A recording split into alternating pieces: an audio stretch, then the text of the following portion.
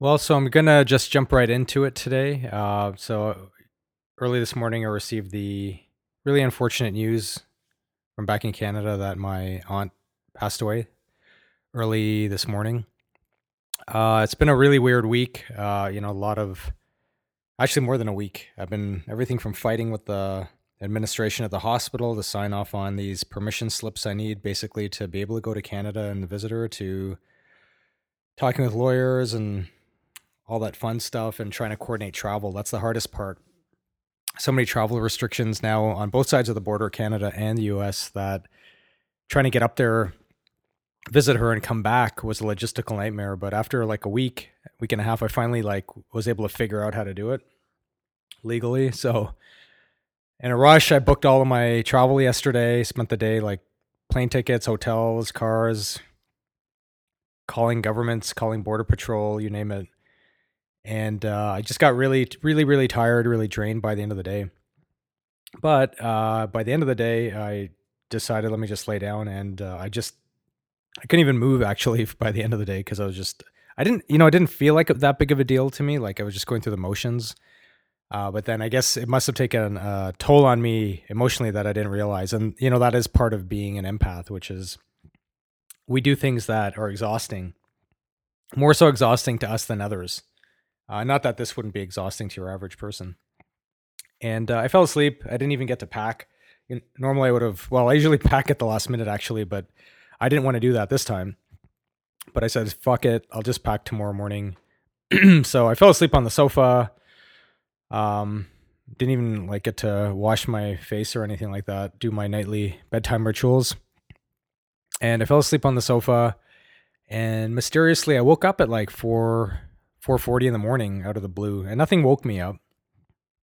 I just woke up for no particular reason, and I ended up going back to bed. And about 7:30, 8 o'clock, the hospital in Manitoba called. We have some unfortunate news for you. Your aunt has passed away. I'm gonna guess that probably she passed away at around 4:40 a.m. when I woke up. I've seen that in books, and I've read that with other people where a loved one dies and they suddenly wake up at that instant. So yeah, she passed away. They say as a nice thing, oh, she's in a better place now. This time, I agree with that for sure. I mean, she'd kind of been suffering a little bit and wasn't in good health, and we didn't want to see that, and her wishes certainly weren't that. So, but it was I went to my parents' place and told my mom, and so it's been a very somber day. One of the big stressors in my life, maybe the biggest, is my cell phone. It's just the ringing and the people needing me and needing shit. And I said, fuck it. I just turned it off, more or less. I put it on silent. I left it. I did leave it on in case the funeral home or the hospital needed anything. But I just realized how much I hate myself. Because, it's time to be present. And, when you're always checking these devices, emails, and all this nonsense and letting people have access to you, unfettered access to you, it's really disruptive of your life. And so I went to, console my mom, and now we need to sort a lot of things out. They're falling on my shoulders, which is what tends to happen. And, that's fine. I'll deal with it. But it was good. It was a good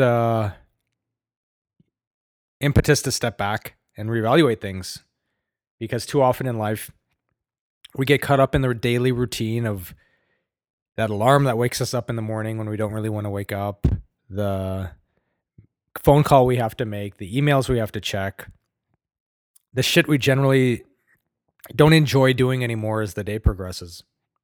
But yet we do day in, day out. And it's easy to get caught up in the routine.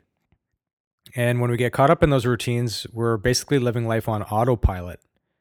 But the problem with living life on autopilot is you're never actually growing. You're never improving yourself. It takes a lot of work.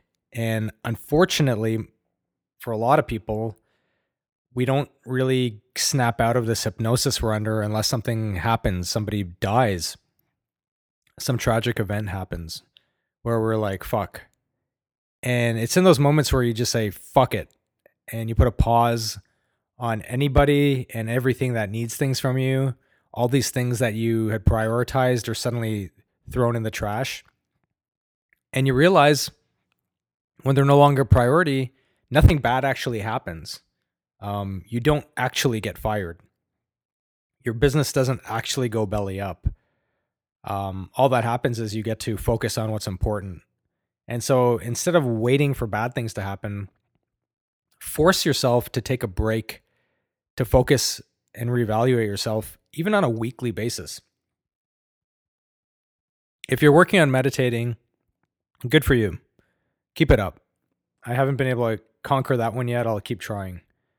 And that's definitely a good routine to have an inner awakening, if you will. But don't wait for these events, because there aren't going to be many of them in your life, for better or for worse, right? We don't want to have 20 close people or family members die throughout our lives so we can keep waking up every little while to reevaluate and have some introspection. So you need to force it upon yourself. You need to force it upon yourself to start growing and to keep advancing yourself so that you're not living with any regrets, right? You don't want to be that guy or girl who's on her deathbed realizing they spent their whole life in their office or in trials only to find themselves thinking, fuck, why didn't I spend more time with my kids, or why didn't I work on this hobby or this passion I had? So try to take those steps back more often. Don't wait for something to force you to do it, if you will. So it's been a very somber day, obviously. I decided to go out in nature and went for a hike up near Hidden Hills here in close to West Hills, which is here in Los Angeles. It was really nice because it's at the edge of the city. There's nobody around, and it's a nice trail. So I went there to collect my thoughts. I drank some coconut juice. I really have no idea why I brought coconut juice with me. Maybe because my aunt is from the Caribbean and, they're renowned for coconuts. So maybe I subconsciously brought it. I don't know. But yeah, it's been a somber day. I've decided to kind of maybe I'll take the rest of the week off and watch some nice videos on YouTube. I've been watching this one Indian guy who, I forget his name. I think he's well known. He was talking about how there's no good or bad people in the world. There are simply joyful or miserable people in the world. And why is that important? It's important because once you label somebody as a bad person, you've automatically created an enemy for yourself. So anybody that's not like you, you're supposed to hate. But if you reframe it and look at somebody that's different from you as simply a miserable person, it's a bit different. Because let's say you're a good person, but you do things that other people consider bad. Does that mean you're a good person or a bad person? Are you a good person that does bad things sometimes? Or are you a bad person that's doing a lot of good things sometimes? Which is it? Because in that realm, I could say, well, was Pablo Escobar a good guy just doing some bad things? The good being all the things he did for his community that the government wouldn't do, but bad at the same time because he was, obviously refining and distributing cocaine around the world, or at least in this hemisphere. So which is it? So try to look at people differently. Try to figure out if they're joyful or miserable. And then more importantly, it's not for you to solve other people. It's for you to figure out which one are you. And you should focus on trying to be a joyful person as much as you can. And if you have been going through your days, or maybe you don't even realize it anymore because you've become so numb to your routine and your feelings, that maybe you don't even realize over time you've become a miserable person. Like I maybe it was early last year or the end of 2019, I just started thinking, man, I was like, has adulthood caught up with me?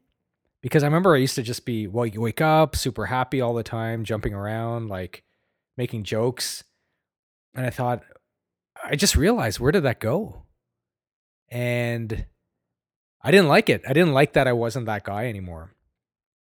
But an interesting thing happened last year, and that is when COVID hit and business shut down and people weren't out and about and everything quieted down, I noticed I was acting like the little kid that I think I am still. I'd be doing funny things with my friends. I felt very carefree, and I realized that happy, joyful person was still inside of me.